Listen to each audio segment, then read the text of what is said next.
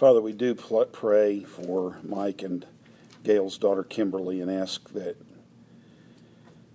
a godly result will come out of all this. We know, and we've just talked about in recent weeks, the fact that all things work together for good to those who love God. Father, I can't see how any good can come out of this, but I've said that so many times in my life, and so many times you have shown good coming out of horrible circumstances that I cannot now lose heart, but I'm not in the circumstance, and I pray for them as they're struggling through this time that they'll find hope and confidence in you, even when they can't see any reason for confidence in the circumstances.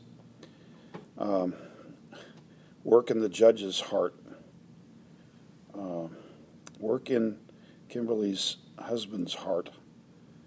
Bring about major change in them, Father, so that they will come to see a godly way through all of this. Protect the children and bring something beautiful even out of such circumstances. The trauma in the home is affecting them even when we can't see it, so we plead with you for their sake too. Now we ask for our time together, and thank you for it, that you would meet with us and sustain us. Let us see the glory of Jesus. For his name's sake we pray. Amen. Okay, sure.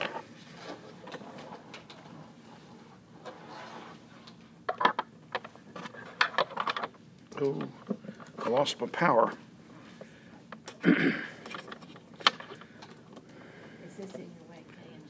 Here. Okay. Hebrews 9.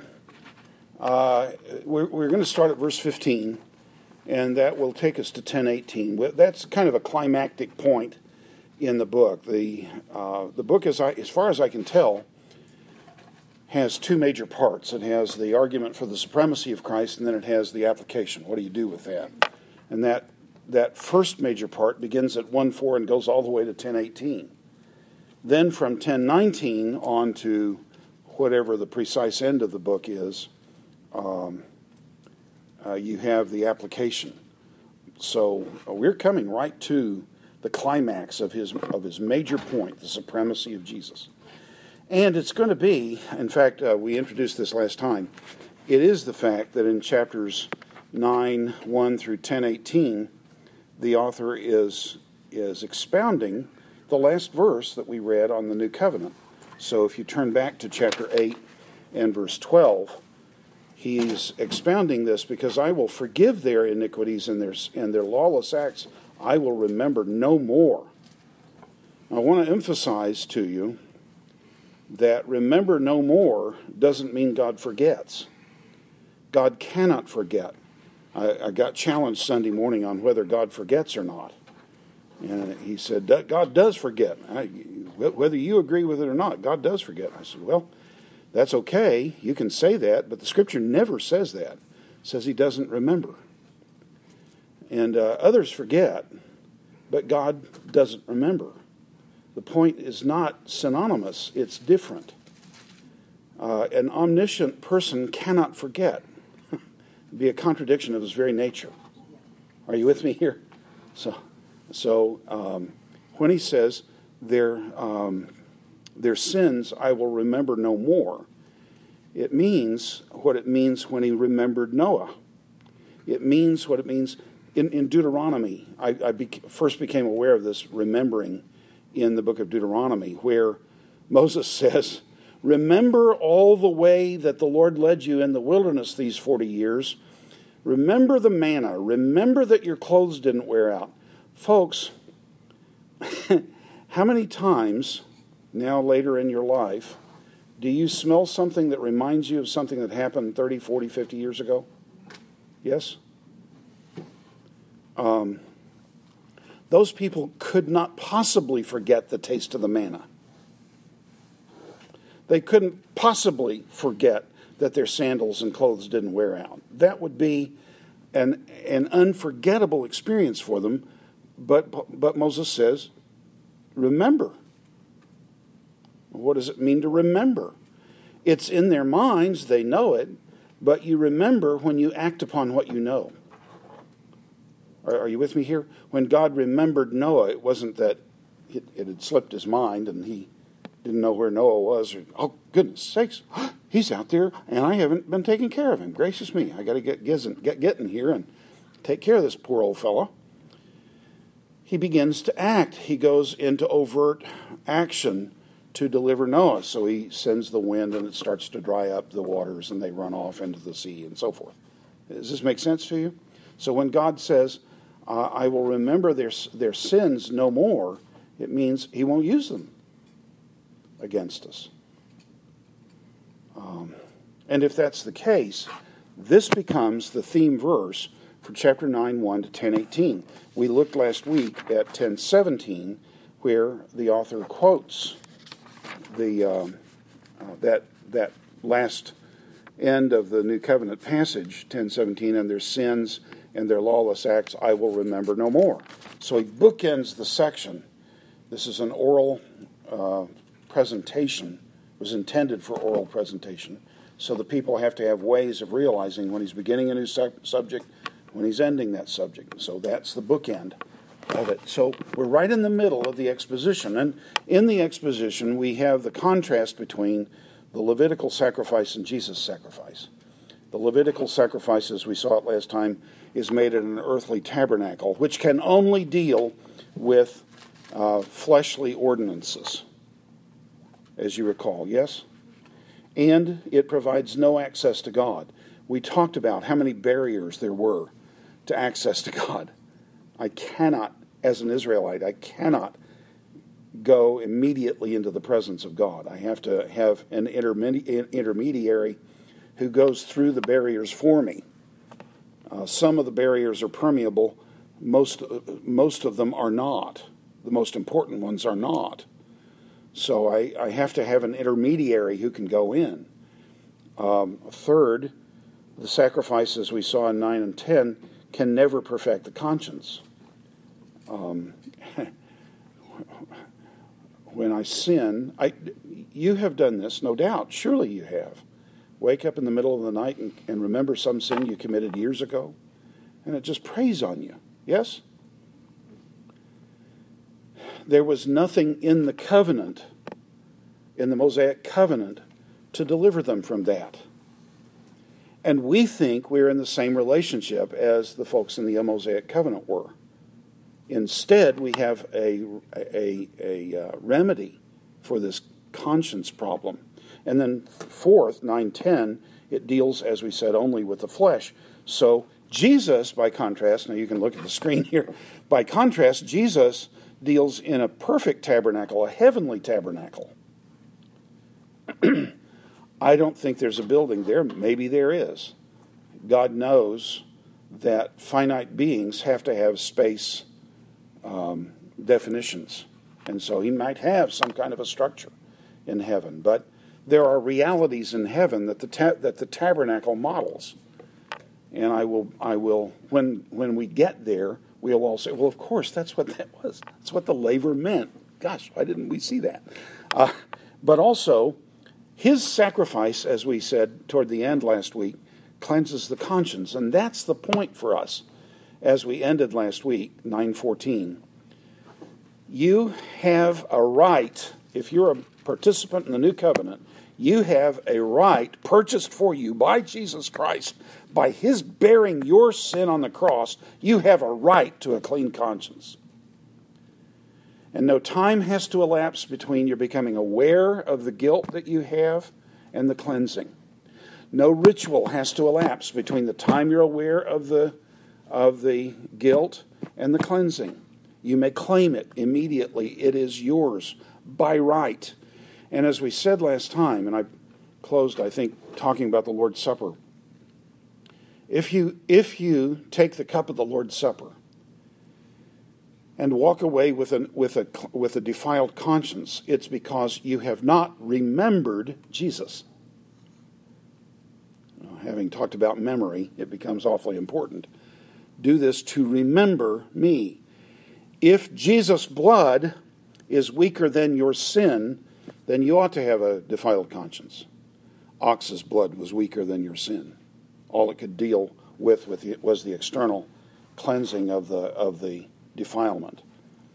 But Jesus' blood, if you walk away from a time like the Lord's Supper, I'm not saying that the cup does anything to you in reality. What I'm saying is it calls to us the symbol that Christ cleanses us internally, not externally. And so if I can walk away from the supper still feeling defiled in my conscience, it's either because I think my sin is more powerful than the blood of Christ, or my conscience's testimony is greater than the testimony of God.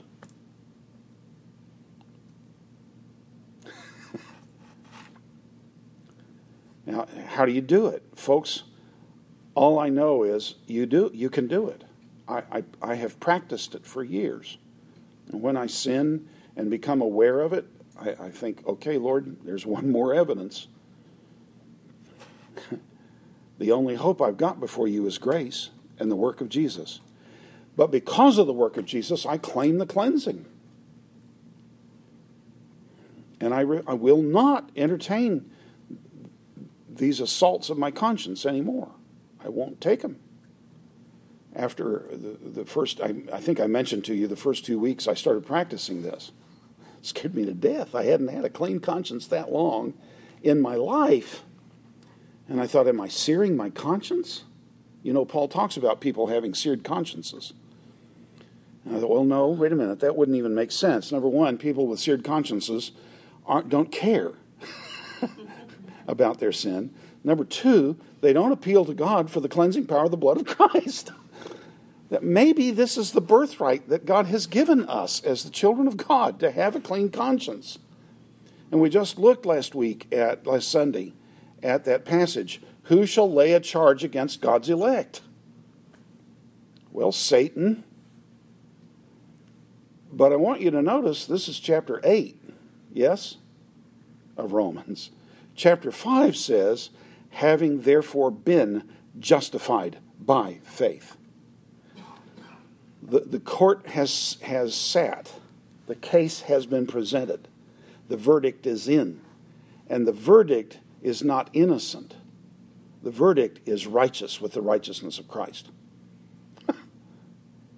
When Satan brings charges against God's elect, he's bringing them to the judge who has already pronounced Satan's case to be a null case. There's nothing in it. Yes, I know they've sinned, but Jesus died for it. He's the defense attorney. You go talk to him, Fred. It seems then that most of the preaching I've heard all my life assumes us to be under an old covenant. Mm-hmm. Is that not correct? Mm-hmm. We're deathly afraid of grace. If you get a chance to hear Steve Brown on the radio, he's a guy from, where is he from? Orlando? Orlando. Teaches at a seminary there in Orlando, Reformed Theological Seminary in Orlando. Guy knows grace. But he's got people, even in his own field, in his own theological bailiwick, attacking him. And they're writing on people who say they teach the doctrines of grace, are writing on the dangerous doctrine of grace. Grace is a dangerous doctrine. If you haven't read Chuck's book, Grace Awakening, read it. One of the chapters that's so good in it is The Dangerous Doctrine of Grace. I think that's the title of it. And you ought to read that for sure. We don't want it. We don't like it. Nothing in our experience has prepared us for it. Everything that we want is, I want to earn. And you're an American. I look around here. Everybody in here is an American, as far as I know. And you were raised to have to earn everything you're going to get. Richard? Well, this means you can look forward with no looking back, and you can serve God. Yeah. With a pure heart. Absolutely. Pure heart. With no fear. Yeah. My favorite professor said the same thing, but characteristically, he said it so well. He said, we are past less and future full. We are past less and future full. have a question, and I think you've addressed this before, but I want to hear it again.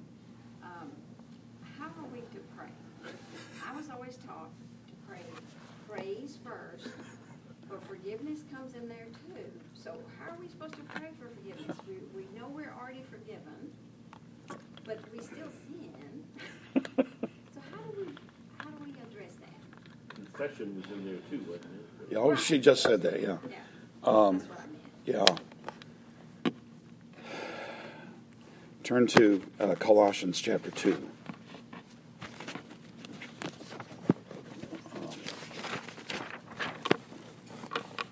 Verse 13. How many of our sins are forgiven? What is it, chapter 2? 2:13.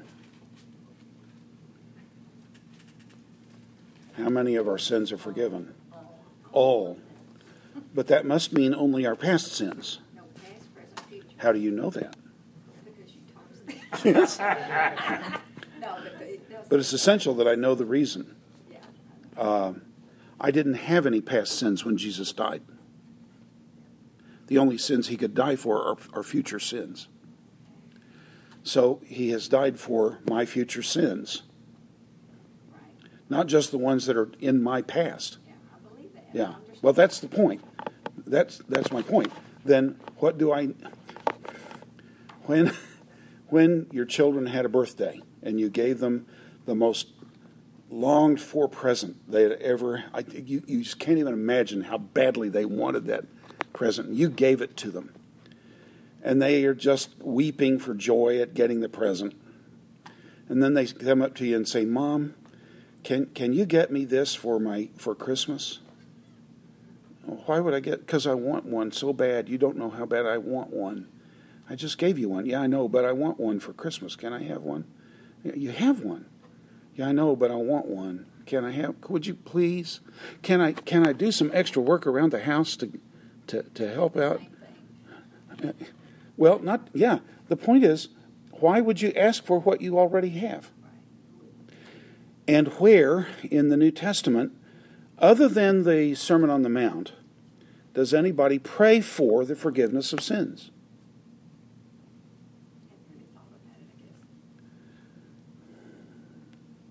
And that's an unfair question because you don't have the resources to go look right now.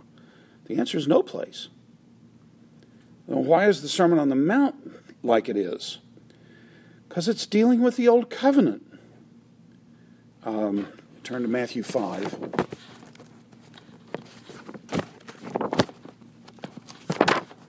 Verse 17, I think. Let's see.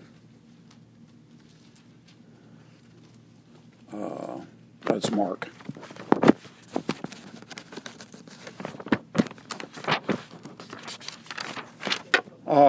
Do not think that I have come to destroy the law and the prophets. I have not come to destroy, but to fulfill. Now, verse 19. Whoever therefore breaks one of the least of these commandments and teaches people to do so shall be called least in the kingdom of heaven. Whoever does and teaches them, this one shall be called... What commandments? Yeah, how do you know that? Because that's all they have. Well, look at verse 21. You have heard that it was said to the ancients, you shall not murder. Where do Jews, to whom Jesus is speaking, go to look for that commandment? In Ephesians? Yeah, Deuteronomy and Exodus. It's the law. Then he says, in between, notice that 19 comes before 20 and 20 comes before 21. Yes? So verse 20 says, for I tell you that unless your righteousness shall exceed that of the scribes and Pharisees, you shall in no way enter into the kingdom of heaven. Now, what is a righteousness that exceeds that of the scribes and Pharisees, and where do you find it? What's Jesus talking about? No, not his righteousness. He doesn't even mention his righteousness in this sermon.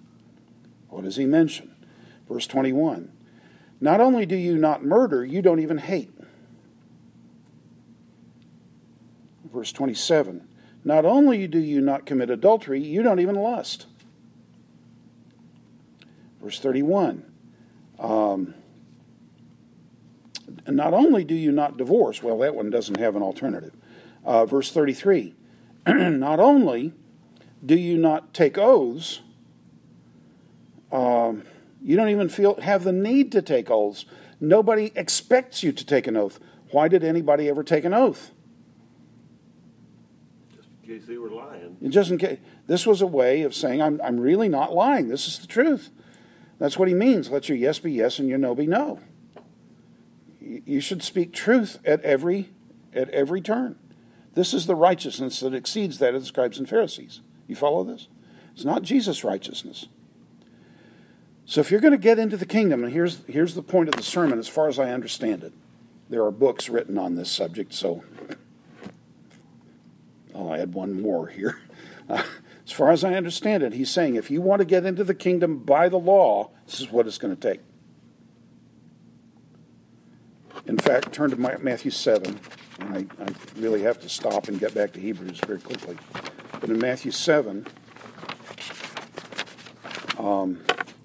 what is the broad gate and the easy way? That's what it leads to. But what is that way? No, not sin. Go back to Mount 520 and tell me what it is.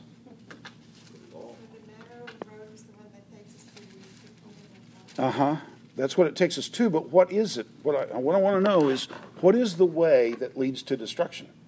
It's the Pharisees' way to righteousness. Lostness. Well, it's the Pharisees' way to righteousness. I earn it. And that leads to destruction. There is another way. He doesn't tell us in the sermon what that other way is. It's another way. It's the way he's leading. It's the narrow gate and the restricted way.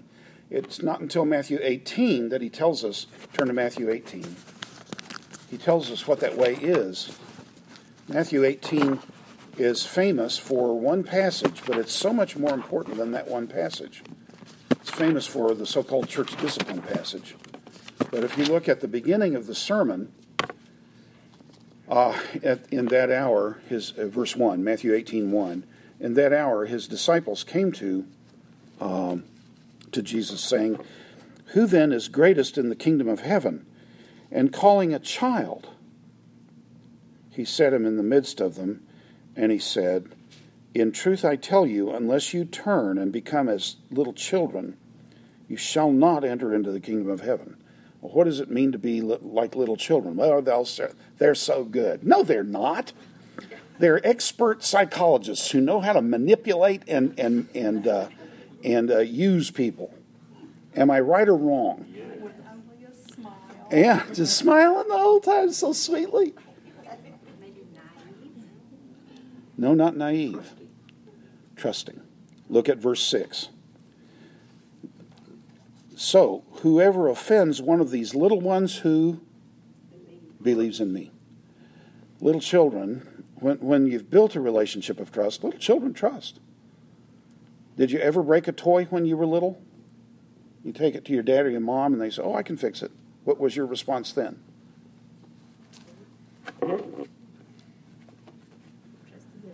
Okay. Oh, I'm so glad. Then you go back and play with something else, yes? Because it's going to get fixed. Right? Dads can do anything. Mm-hmm. Dads can do anything. Except me. So my point is, the only passage in the New Testament that teaches us to pray for forgiveness is a passage written under the law, about the law and the way the law functions. The law never gives blanket forgiveness. It only gives forgiveness for particulars. Are you with me? Martine, what are you thinking? So where does repentance fit into that? Repentance, oh dear. It's a great question. It's an important question. And I'm unprepared to answer it. I can give you the details, but I'll have to send you to your resources to find them. We think of repentance as grieving over sin. There was a guy I had in a theology class 36 years ago. 35 years ago. Always looked like he was on the verge of breaking into tears. I was too. I was pretty depressed at that point in my life. And I was talking about joy and the importance of joy in the Christian life. And I said, some of us look like, what was it? J. Vernon McGee said, looked like we've been weaned on a dill pickle. and he said, well, we have to do a thorough sorrowing for our sins. Show me that in Scripture, please. Please show it to me. Show it to me when we're talking about the work of Christ. That's the first thing. Second thing is, we're not paying attention, frankly. Judas grieved. 2 Corinthians chapter 2.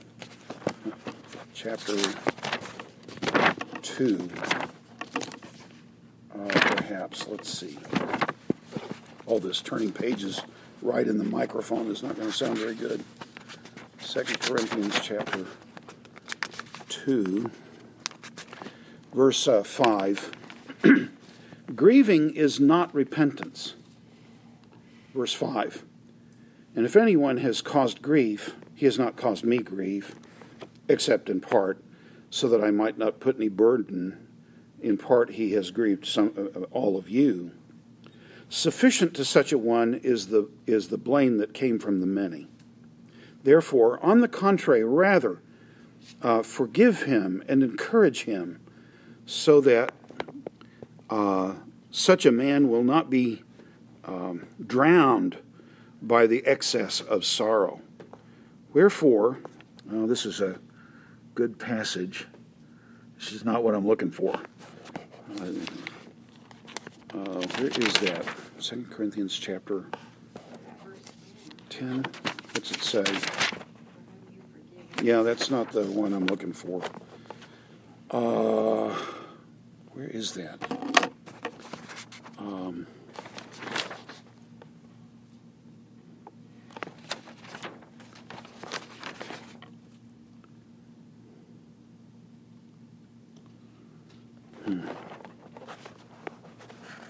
I think it's as late as 7. Maybe it's 7.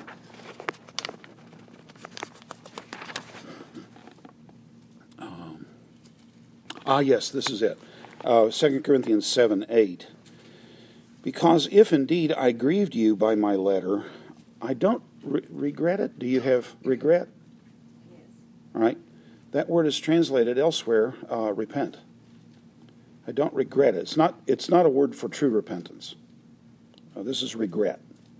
I don't regret it, though I did regret it, for I see that letter, even if it grieved you for a time, now I rejoice, not that you were grieved, but that you grieved leading to repentance. All right? So first thing is, grief is not repentance, but there are two kinds of grief. Look at the next verse.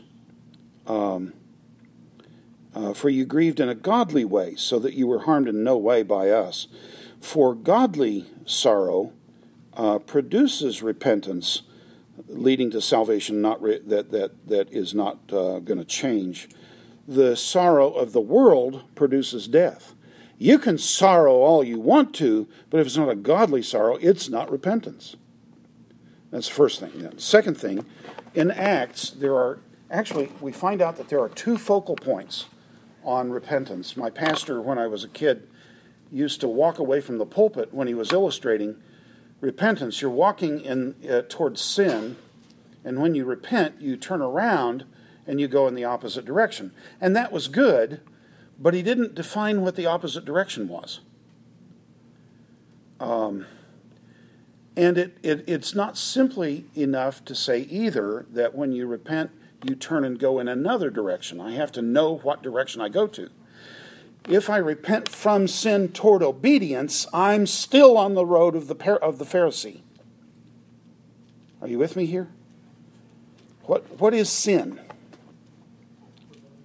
Unbelief. Then what do I repent from to? To faith.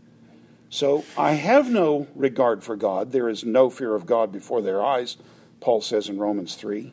Yes? So I'm pursuing a life of sin.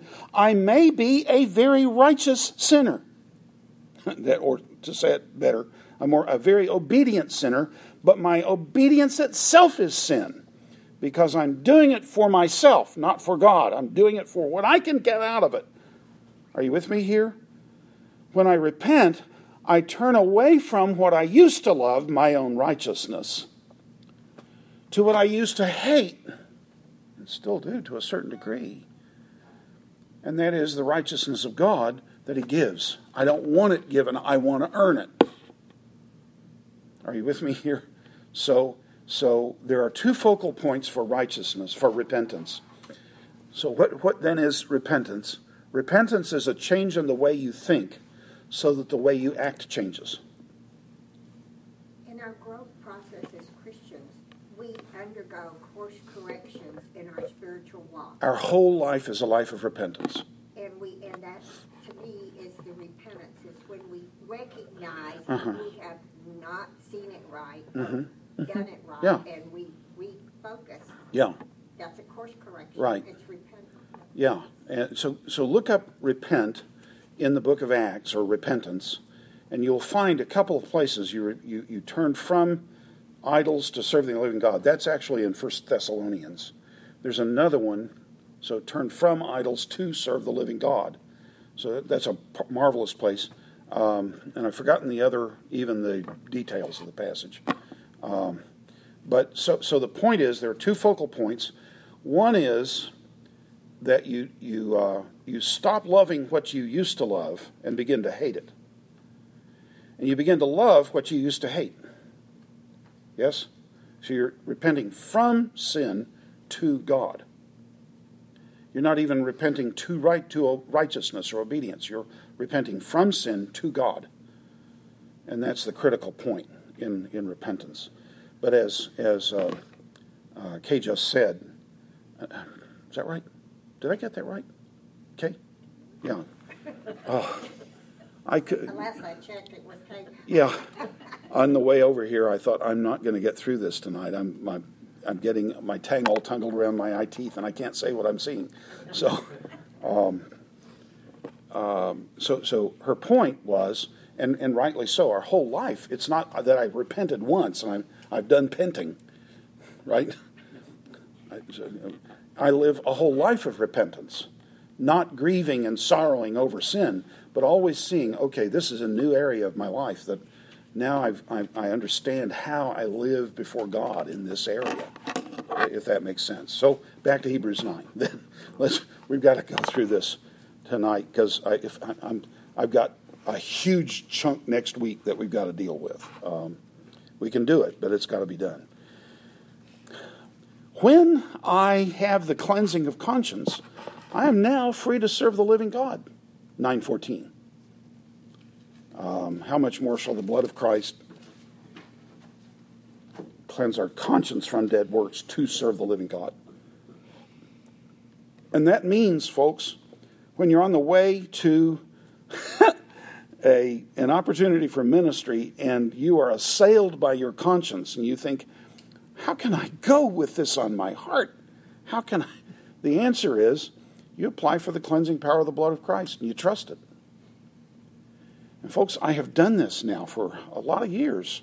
It really is there. I trust God about these things. I have to. I can't go back and change history. I can't go back and make up for the things that I've done. Yes? So I have to trust Jesus. That's the only avenue I have. Then 9:24 to 28, this sacrifice of Jesus was offered only once. So let's pick it up at verse 15. Your text will start talking about testaments pretty quick in verses 15 and following. But I'm going to keep covenant in this all the way through, and I'll explain why shortly. The word can either mean last will and testament, or it can mean covenant. And so because it starts talking about the death of the testator and so on, it has led translators to propose translating this will. but it should be covenant. And there's a particular statement in the passage that necessitates it. So let's pick it up. For this reason, he is the mediator of a new covenant, so that since a death has occurred for the redemption of the transgressions committed under the first covenant, we who have been called receive the eternal inheritance. We're like Abraham. We're living with the promise.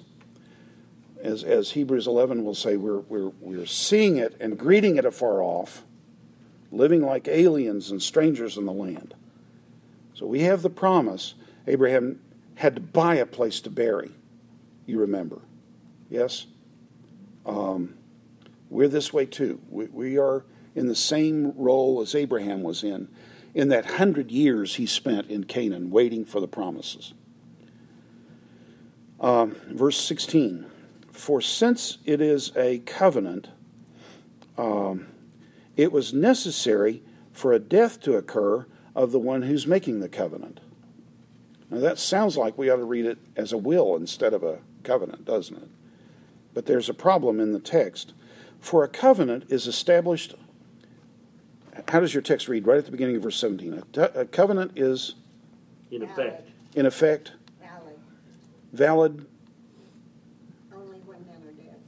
Only when men are dead. That's an interesting translation.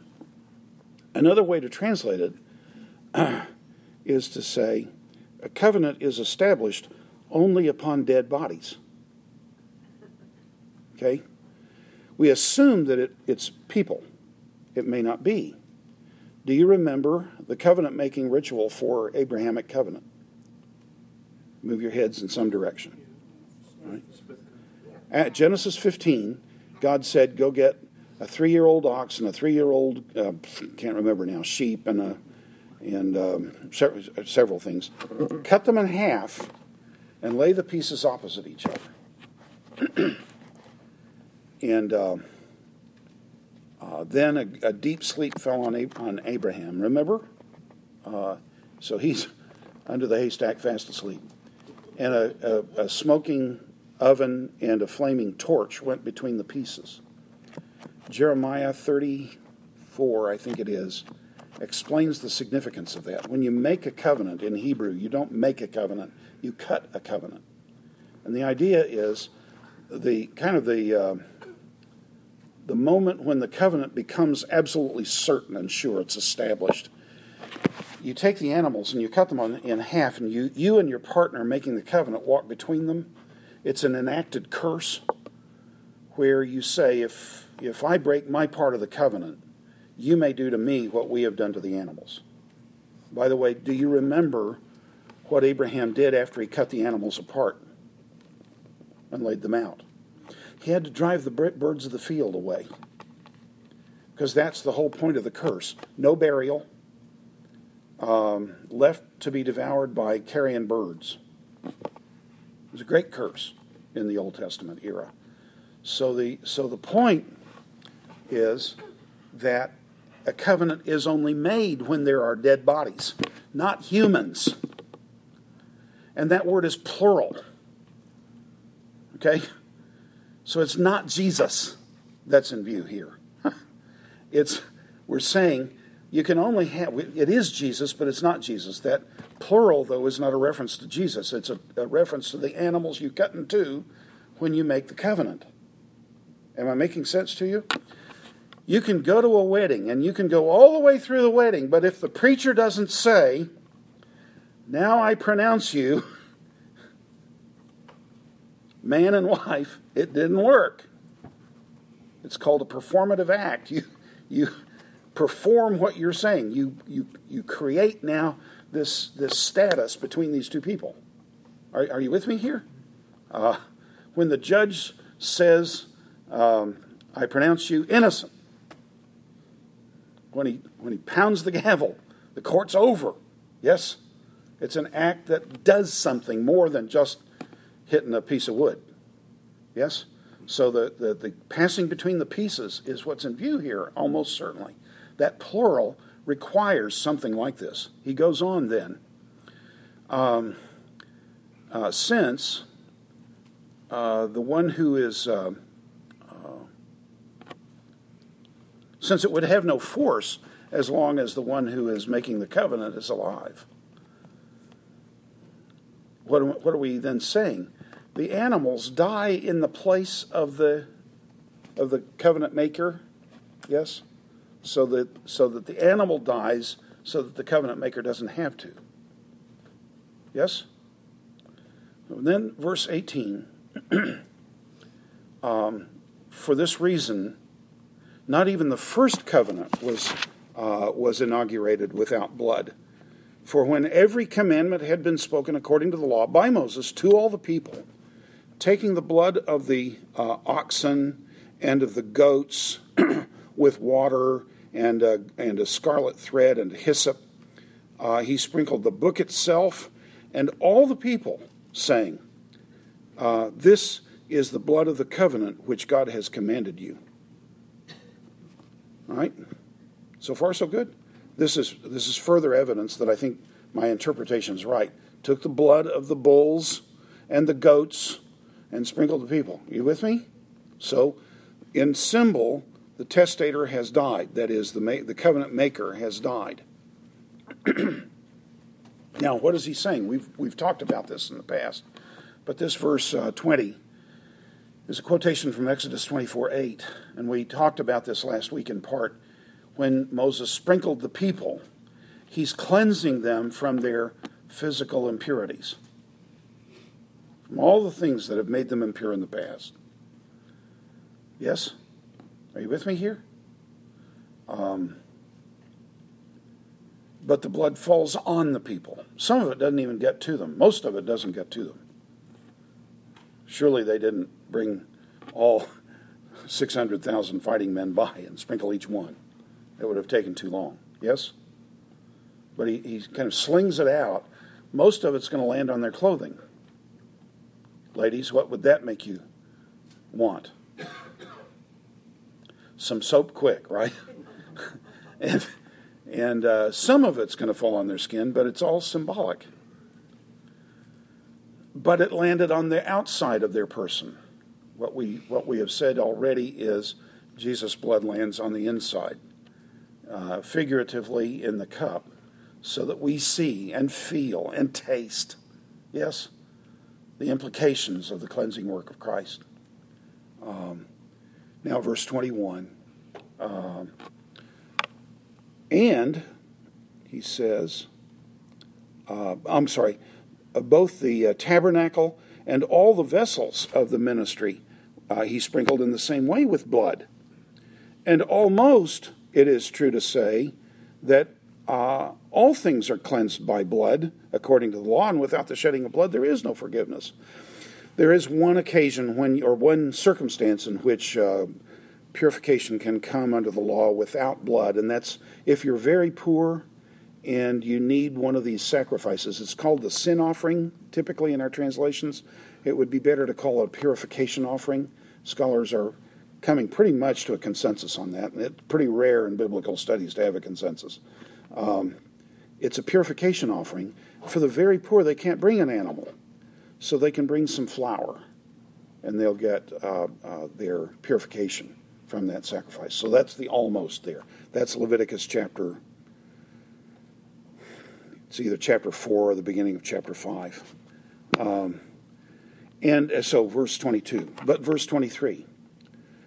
Now notice, what has Moses just been doing in our passage? Sprinkling what? On what has he been sprinkling blood? Everything? The tabernacle, the book of the law? Yeah, why is that needed? It's been touched by impure people. And it's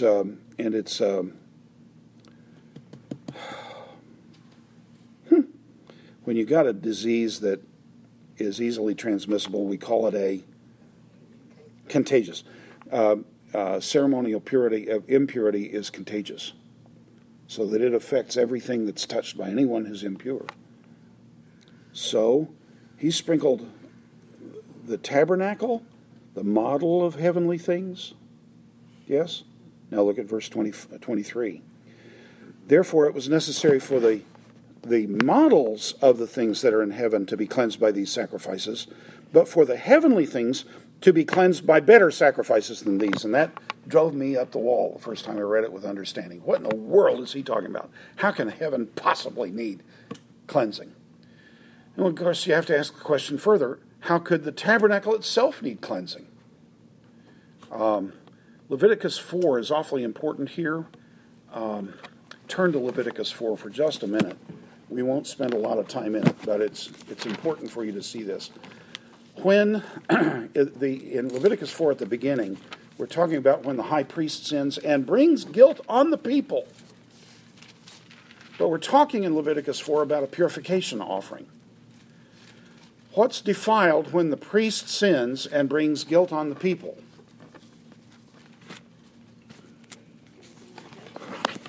Well, if I sin and bring guilt on you, what's defiled? Yeah, the relationship. I think I would be defiled. You would be defiled. It's not the way the text reads it. Let's pick it up at verse 3.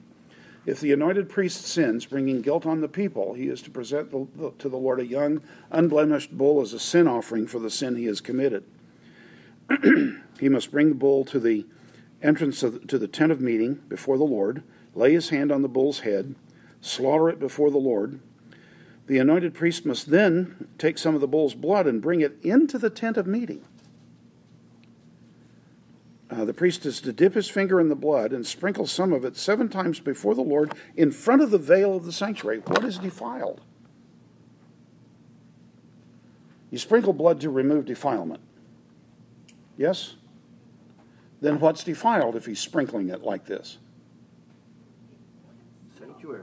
No, he's not. He's not sprinkling himself. The sanctuary is defiled. The presence of God is defiled. Now that's a weird thought. How can that be? The answer is really fairly simple. We just have to do a little bit of thinking. How often in Israel's history, when they sinned, did God bring the punishment immediately and exactly?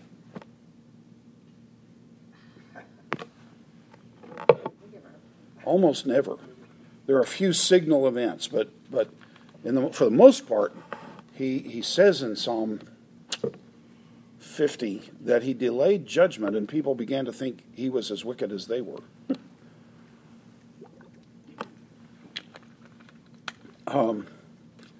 Then the issue is God just in dealing with sin? We've talked about these 2 stories before, and I'll do it quickly. The story of Achan and the story of David and Bathsheba. What was the effect? What was the judgment for Achan?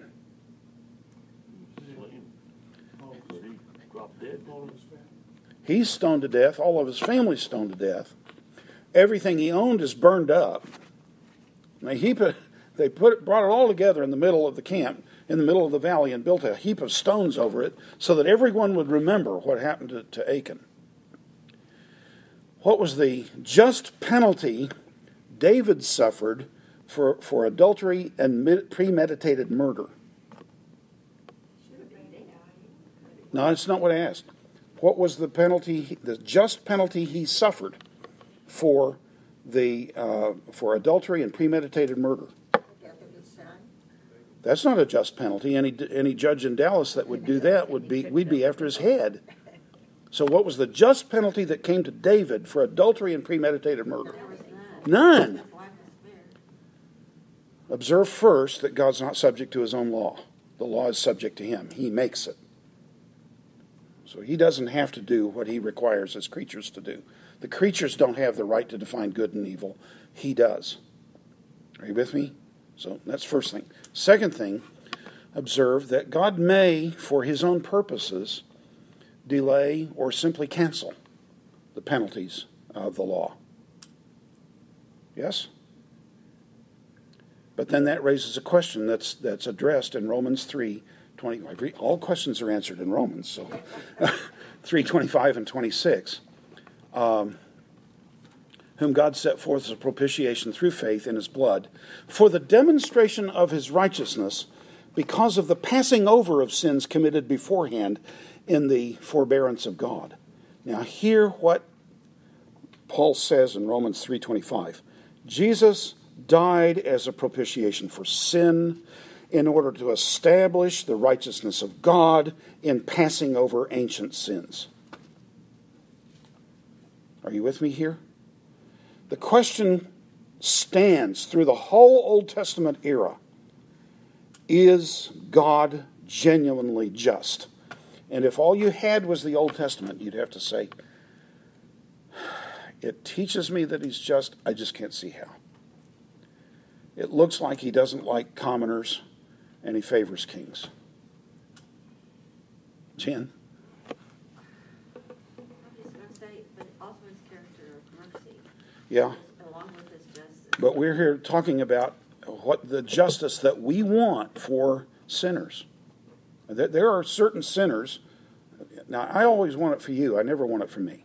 I want mercy for me. I want justice for you. There are certain people in history, you know, and you can name some of them off the top of your head right this minute, whose sins are so egregious, no penalty that the law could levy against them would have been enough. Goering and Hitler and, yes? The penalty that Adolf Eichmann suffered was not enough.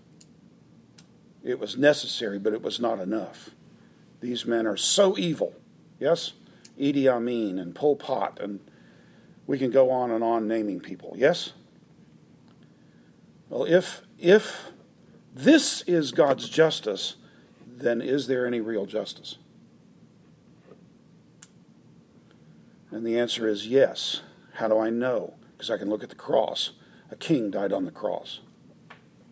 It's the only example in history when the king went to battle with the enemy and got killed and gains a kingdom by doing it. Kings don't go to battle by themselves. They send their armies in their place. This king went to battle with the enemy and died bearing all the sin and all the wrath of God against all the sin for all the Old Testament period for David. Yes? And we can go on and on with that. The point, though, is enough. The reputation of God is at stake. When the blood is sprinkled before the veil 7 times, where's some of it going to land? On the veil. The tabernacle stood at Shiloh for 300 years. If they practiced the purification offering for 300 years, how stained was that veil? Pretty stained. The stains are there to testify that God is just in dealing with sin, but he exercises his justice mercifully by doing it against a substitute. But the ox's blood can't really do that much.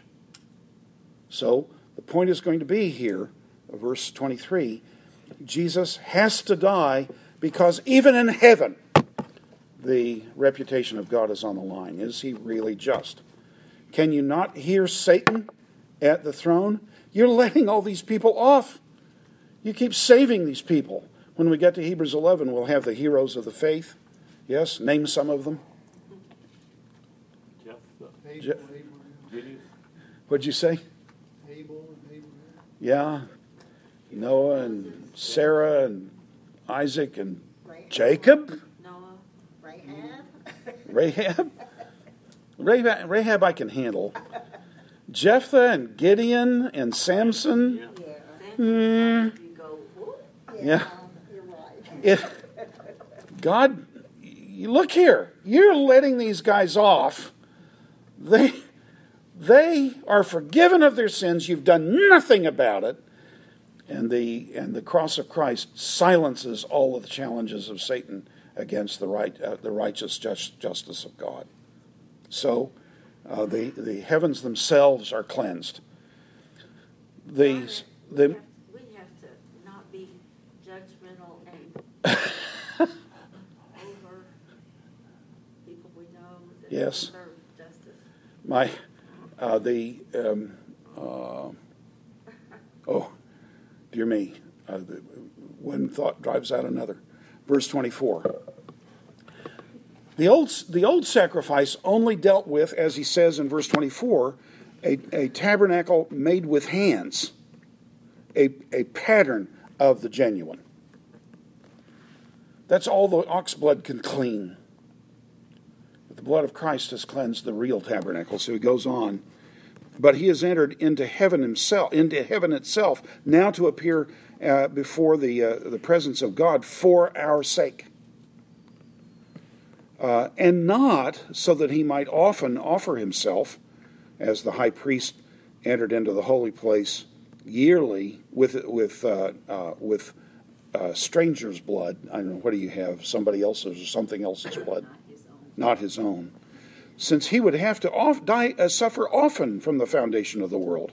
But now, once, at the consummation of the ages, he has entered, he has appeared to take away sins through the offering of himself.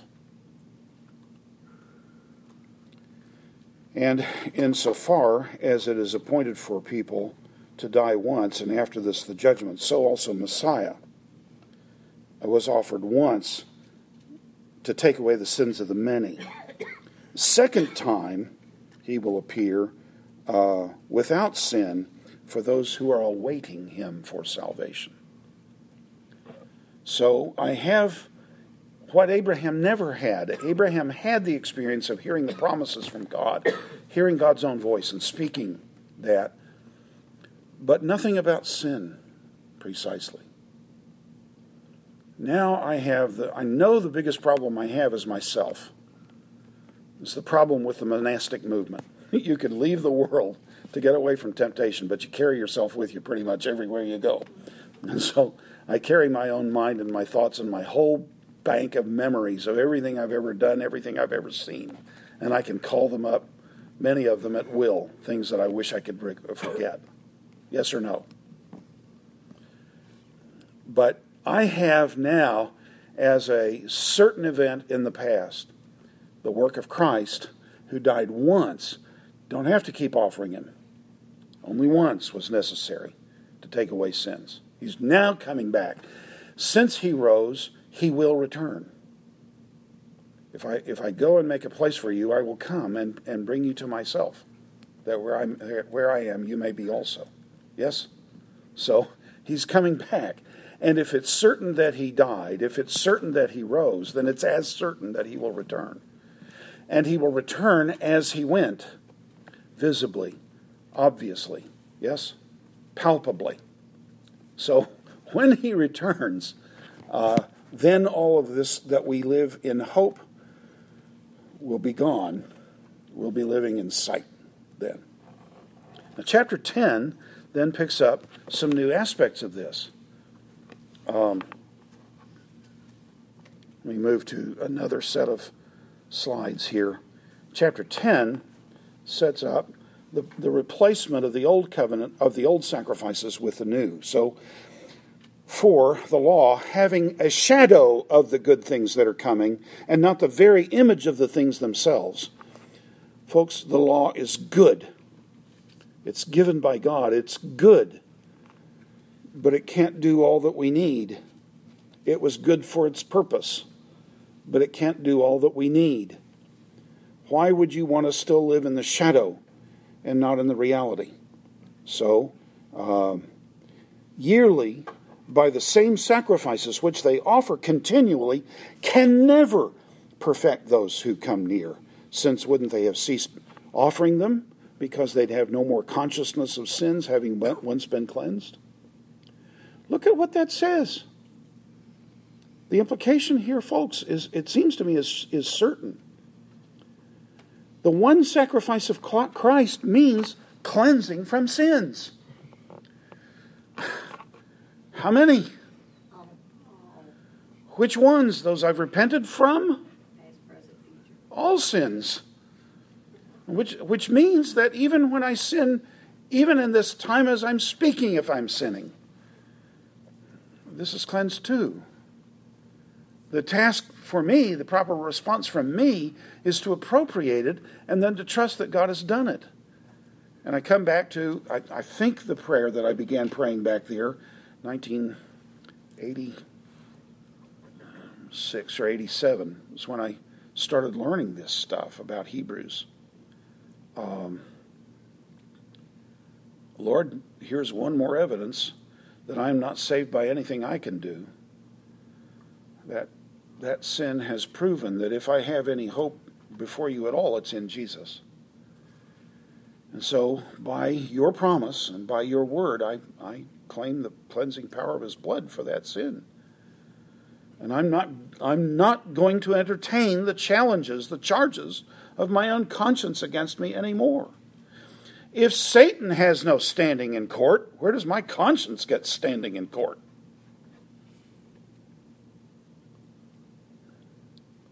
So he goes on. What did the sacrifices do? Verse 3. For in them there is a reminder of sins yearly. Every time you repeat a sacrifice, you're reminded of sin. It was burdensome. Yeah.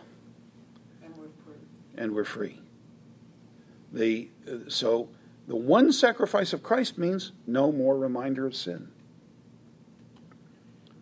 Go show me where the Holy Spirit brings our sin against us to make us feel guilty and condemned. I'm confident that the Holy Spirit does enlighten us to see the sin that we're committing. But I have begun to experience, folks, what I had never thought I would. When I become aware of a sin, I don't feel condemned. I feel the grace and love of God in it. When he begins to discipline me, and I think, oh, this discipline is not comfortable, but I'm so thankful that the Lord's doing this and not allowing me to keep going on as I was. Am I communicating to you at all? Does that sound like somebody who's just being light on sin? No. Linda? But back to that same question I have in relation to what you just said. Yeah. So that's how you would approach praying to God about your sins. You're not asking him for forgiveness. You're already forgiven, but you're approaching it with recognizing Yeah. that you've sinned. Many of us have been taught that when we pray, we should, especially when we know that we're carnal, we need to make a list of all known sin and confess them individually before God. Show me where in Scripture we're taught to do that.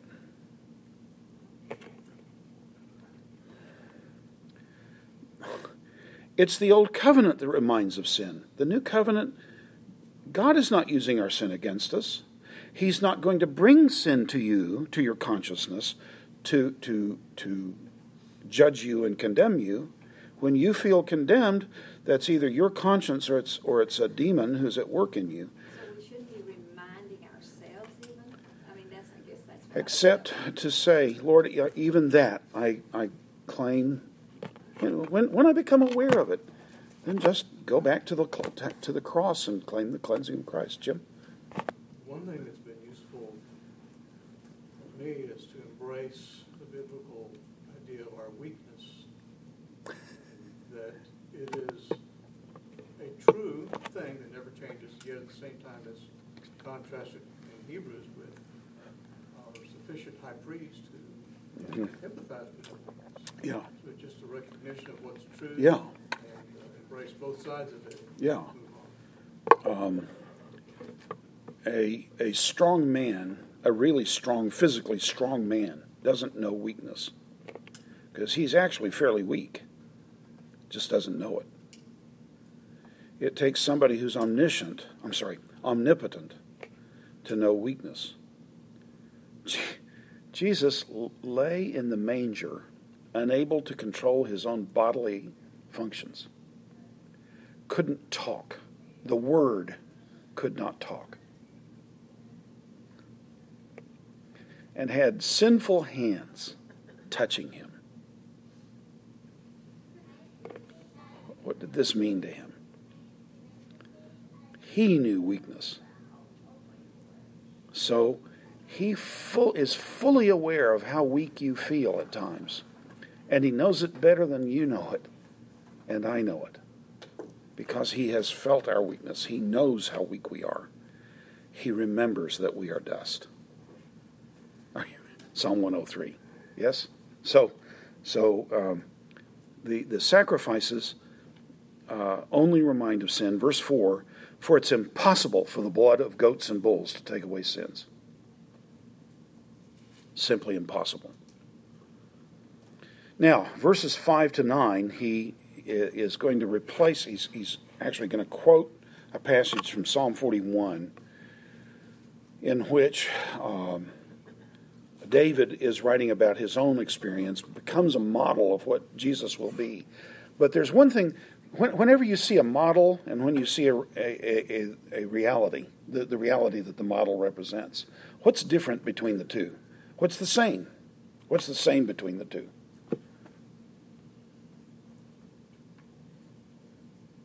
If you see a model ship, that's the USS Constitution. It looks the same. It has the same shape. It has the same colors. It has the same visual presentation. What's different? Doesn't do anything. Well, the model is only a kind of weak representation of what the reality is. They called it, what's the nickname of the USS Constitution? Old Ironsides. Why? Well, no, the cannonballs just bounced off. The wood that they used was so thick and so strong that the cannonballs just bounced off. If I shot a cannon at the model of the USS Constitution, it wouldn't bounce off. So the point is that the reality is so much greater, so much more amazing than the model is, that I can say things about even the model or from the statements about the model that are true about the reality, but the reality is going to exceed it excessively. So I come to verse 5. For this reason, when he came into the world, he says, sacrifice and offering you did not desire. Body you have prepared for me. Whole burnt offerings and sacrifices for sin. This is, by the way, that phrase always in the Old Testament translates the sin offering. So the sacrifices for sin. Or we should now begin to talk about the purification offering. Whole burnt offerings and purification offerings you took no pleasure in. Now, how can he say that? God commanded them. Because when sinful people make them, they're tainted from the very beginning. They're always weak. And it's only a dumb ox who has no part in making the sacrifice except to just die. No ox going to sacrifice went willingly. Yes? Then I said, behold, I come. In the volume, in the scroll of in the book of the scroll, it is written about me to do your will. This one who is coming comes willingly. He's not like any old ox. He's like the oxen are like him. He's not like the oxen. And then verse 8, above when he says, sacrifices and offerings and whole burnt offerings and sin offerings you did not desire or take pleasure in, these are the things offered according to the law. Then he said, behold, I come to do your will. He takes away the first to establish the second. Now let me stop and say,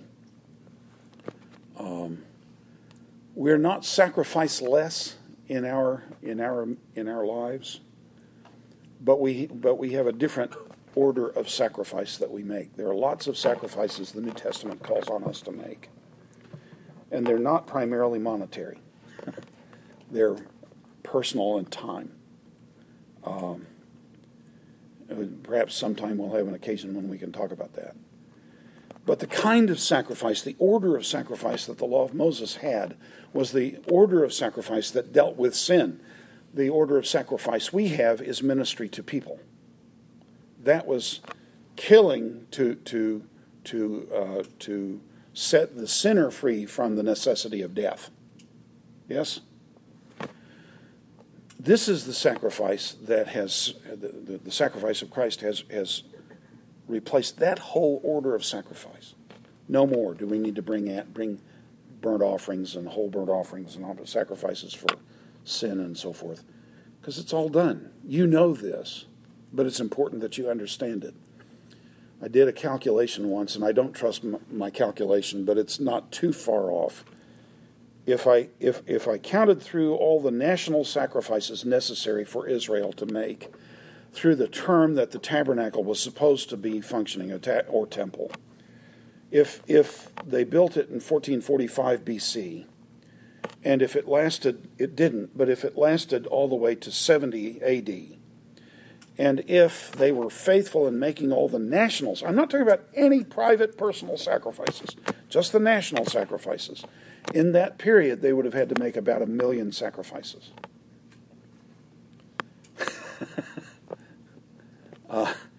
And yet none of them took away sin.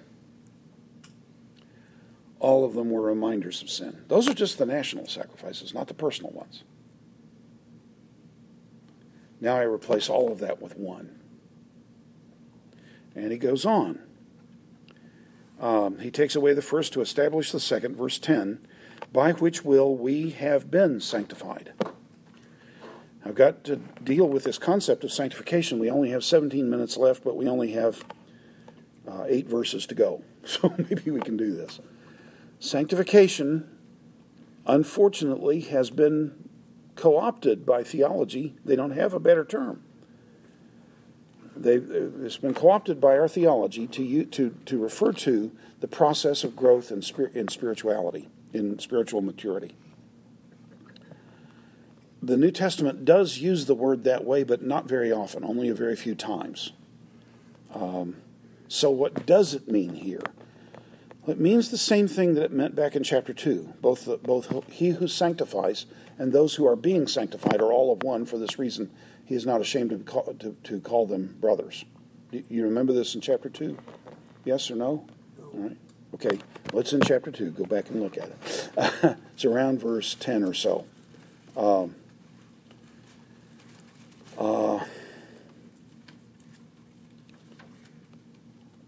So what did it mean there? When I look at the Bible, if you want to understand what a biblical word means, why go look it up in a dictionary? Why not go to the Bible? Try to find out what it means in the Bible. That's what they're doing. My favorite professor said, many students come to Dallas Seminary to learn Greek and Hebrew so that they will never have to read another commentary. And I thought, that's pretty much why I'm here. He said, this is a very arrogant attitude. What? He said, if the Holy Spirit has put the gift of teaching in the church, he has enshrined a great part of that teaching in the great books of the church. And to cut ourselves off from the great books of the church is to cut ourselves off from the ministry of the Holy Spirit. And then he said, moreover, he said, a Greek dictionary or a Hebrew dictionary is just an odd form of a commentary. The people who write them are explaining what they think they're finding in the text, but they can be wrong. So if you're learning from commentaries, why are you avoiding reading commentaries? Are you with me here? Yes? So the great question then is, well, what does it mean when one person sanctifies another person? In the Old Testament, God sanctifies Aaron. Does Aaron become a more godly, more obedient person through the sanctification? No.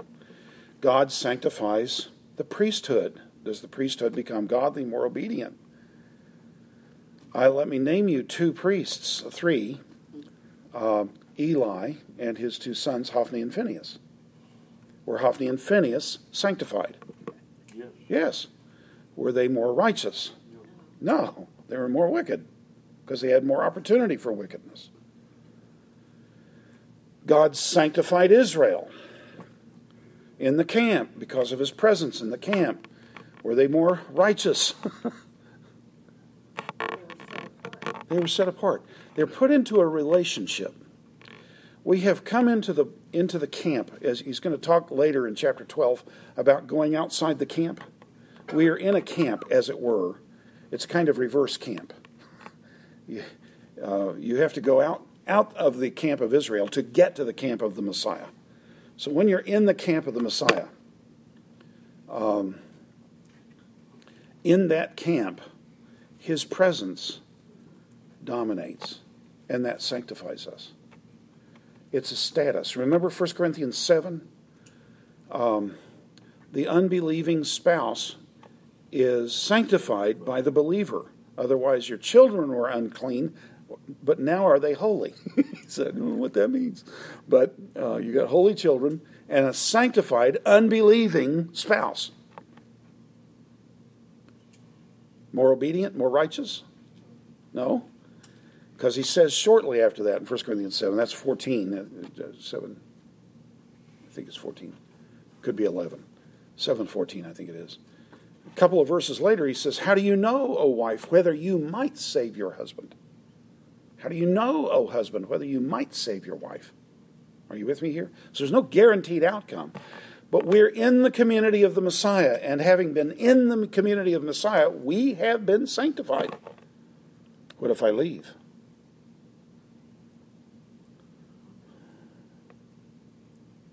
What if the non-believing spouse divorces his wife? He's not still sanctified. Was he saved and then lost his salvation? No, he didn't have salvation. But he was in a peculiar relationship to God because of the presence of God in the home. You see the point? We're in the body of Christ. I don't even want to use that language. Hebrews doesn't. We're in the community of the Messiah. And in the community of the Messiah, the Lord is present. And when he is present, even the non-believers among us are sanctified. Same thing with Judas. As long as he was in the disciple band, he was sanctified by the presence of Christ. They're under the umbrella with us. Under the umbrella with us. And if they stay long enough, remember the chart with the A, B, and C? If they stay long enough, there's an odd reality of human life. When you suffer for a cause, you begin to love it more. In fact, you begin to love it. Isn't it astonishing? If you run from it, then you may come to hate it. But if you will stay in the suffering, you're going to love that cause.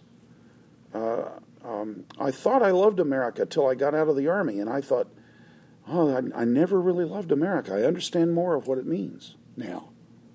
Am I making sense to you? So we are as we are in the community of the Messiah, we are sanctified. Now that's important that you get this down, because later in chapter 10, next week, we're going to look at a very difficult passage. We have 3 key passages we have to talk about in the material that comes up next week. So don't miss next week if you can possibly make it. Critical. Chapter 10 has that, if we sin willfully after coming to the knowledge of the truth, that passage. That's critical. It's actually more difficult than chapter 6 is. And so we'll have to deal with that next week, and we'll deal with it right off the bat, virtually. But, and he will talk about sanctification there again. So there's a person in chapter 10, toward the end of the chapter, who used to be sanctified by the blood of Christ. We'll have to talk about it. Verse 11. And every high priest...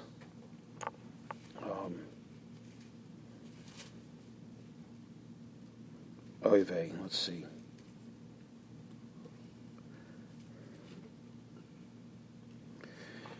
And every high priest stood daily doing his ministry and offering, the Greek word order is fascinating, and the same often offering sacrifices.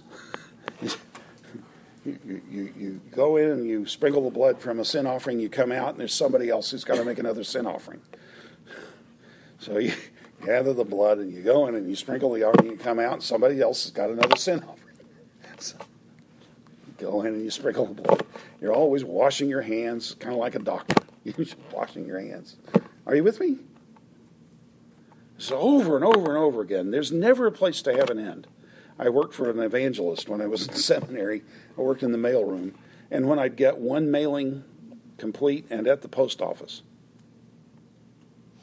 2 more came in. I will get this done. There's no getting done in a mailroom, for an evangelist especially. So this is what these people are doing. They're offering the same sacrifices which can never take away sins. But this one, having offered one sacrifice for sins, forever has sat down at the right hand of God. And that expression forever is between the two statements. Offering one sacrifice and he has sat down. Has he sat down forever?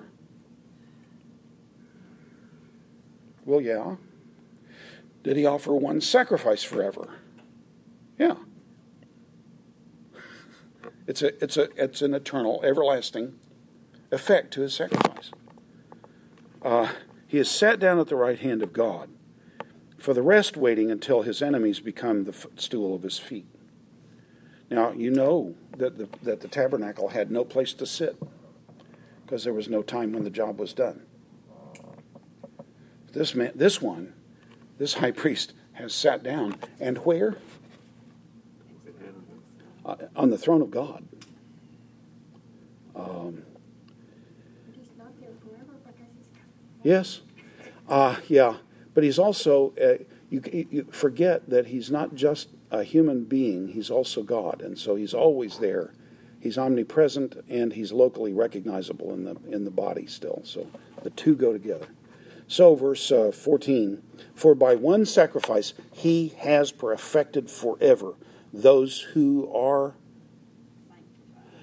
Let me add one word to the text here. It's not going to change the meaning, but it's going to clarify the meaning. This is what this grammatical form means in Greek. It is stressing continuing action. So he has perfected forever those who are being sanctified. Now, what does it mean to be being sanctified?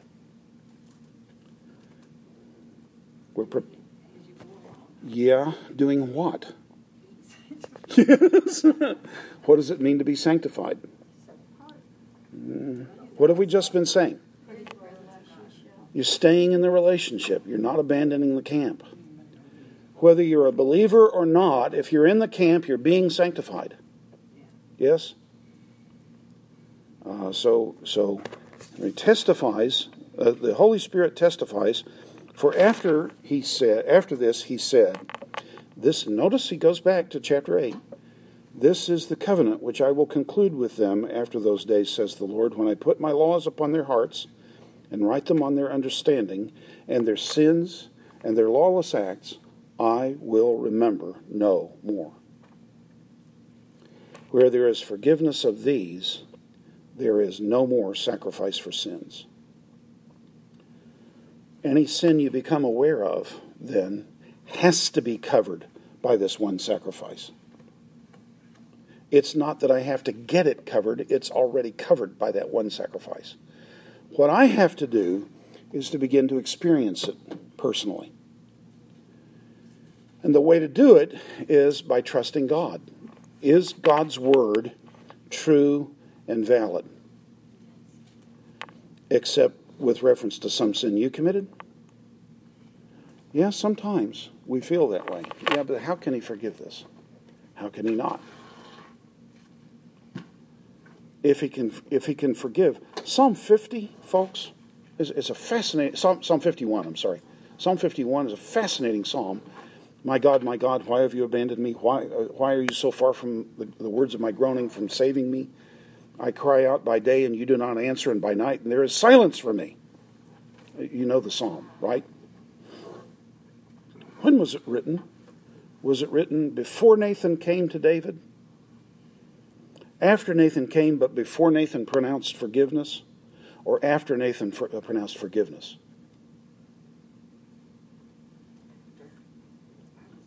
After?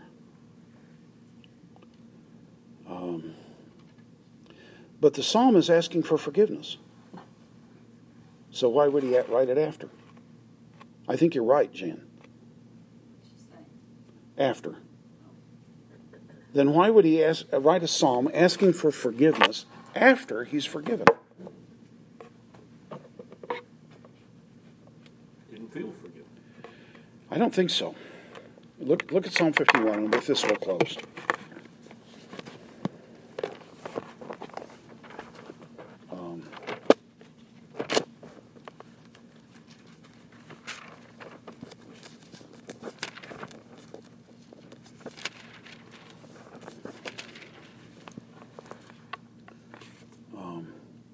He's committed. Look at the heading of the psalm. For the choir director, this, by the way, is verse 1 and verse 2 of the psalm in Hebrew. For the choir director, a Davidic psalm, when Nathan the prophet came to him after he had gone to Bathsheba. Be gracious to me, O God, according to your faithful love. How can he? There is no sacrifice for adultery. How can he be gracious to David?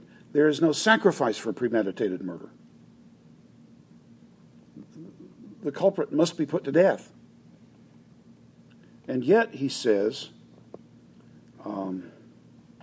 verse 14, save me from the guilt of bloodshed, O God. How can he? The law of Moses makes no provision for it. There is no sacrifice. How can he pray for these things? Is he audacious beyond belief? Or is there something else going on? And I think there's something else going on. Let me show you where it is. It's, in fact, in verses 14.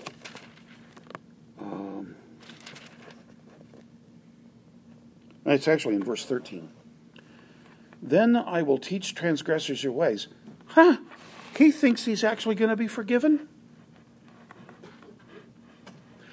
Or he knows he's already forgiven, and he's writing this as a model for grief-stricken,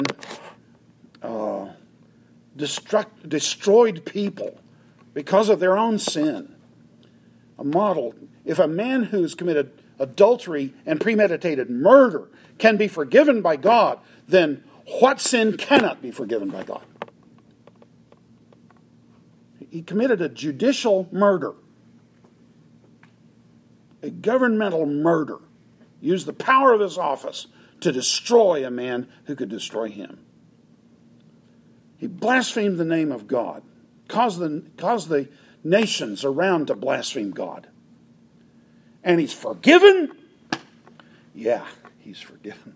And so this becomes the model. So he says in verse 13, then I will teach the rebellious your ways, and sinners will return to you. How does he know that? Because he's a sinner who's returned to God. And he can tell people, look, when you have no ground, there's no sacrifice you can bring. You can go to God and he will forgive. Be gracious to me, O God, not because I made the sacrifice, but because of your loving kindness, because of the greatness of your compassion. Blot out my transgression. Are you with me here? So Psalm 51 turns out to be a didactic psalm. It's not really a penitential psalm. It's not David pleading with God for forgiveness. It's David showing broken sinners. Look a little later, in fact, verse 16. You do not want sacrifice. And I must add here, these are worship sacrifices that he's referring to.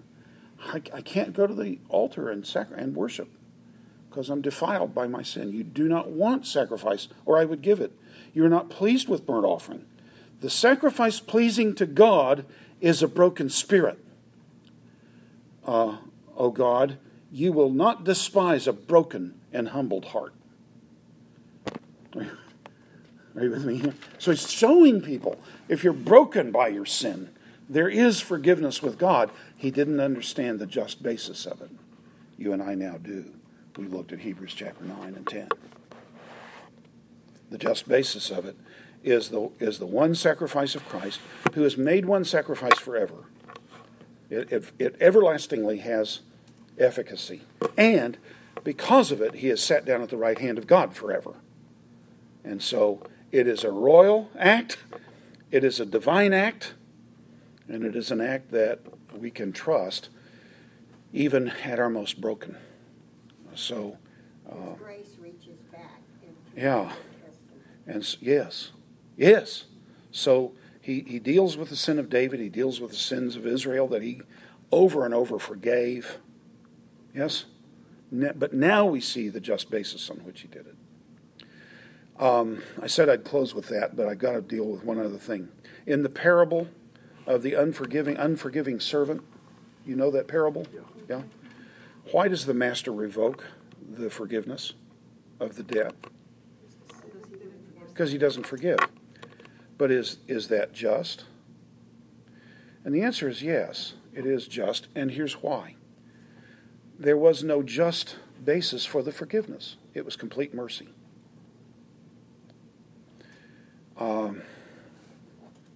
I have a mortgage on my house. You'll be shocked to know this, but I have a mortgage on my house. And if one of you, out of the goodness of your heart, wrote to my mortgage company and said, I want to pay off Jim's mortgage, they would take your check. Yeah, right. They would take your check, and I would get a letter saying your mortgage is now paid in full. And I'll call them up and say, what happened? Well, somebody called and wanted to pay for it. Can they reimpose the mortgage on me? No. Because there's a just payment for the forgiveness of the debt. That is, there's no forgiveness of the debt. It's a just payment. It is remitted completely. Yes? The master had no just basis. It was simple mercy. Are you with me here? So when God then forgives our sins, it is not mere mercy. It is justice too. It's just to Christ in recognizing the fullness of his payment. It's just to you because you have found your hope in Christ. Are you with me here? But I don't get justice. Jesus got my justice. Let's close with prayer. Father, this is astonishing. And even as I say these things, I think, are they really true? Can this really be true? And yet I don't know what else to do with what you've said in your word. So give us hope, Father. Turn us back to Jesus, always keeping him before ourselves, so that we focus on him and are reflecting him in the world. But all the more turn us back to Jesus when in the midst of our consciousness of our sin, we feel so defiled, so broken. And remind us at such times that brokenness is a sacrifice you desire. So, Father, we're yours. Help us to feed deeply on these things. Make Jesus everything to us. It's in his name we pray. Amen.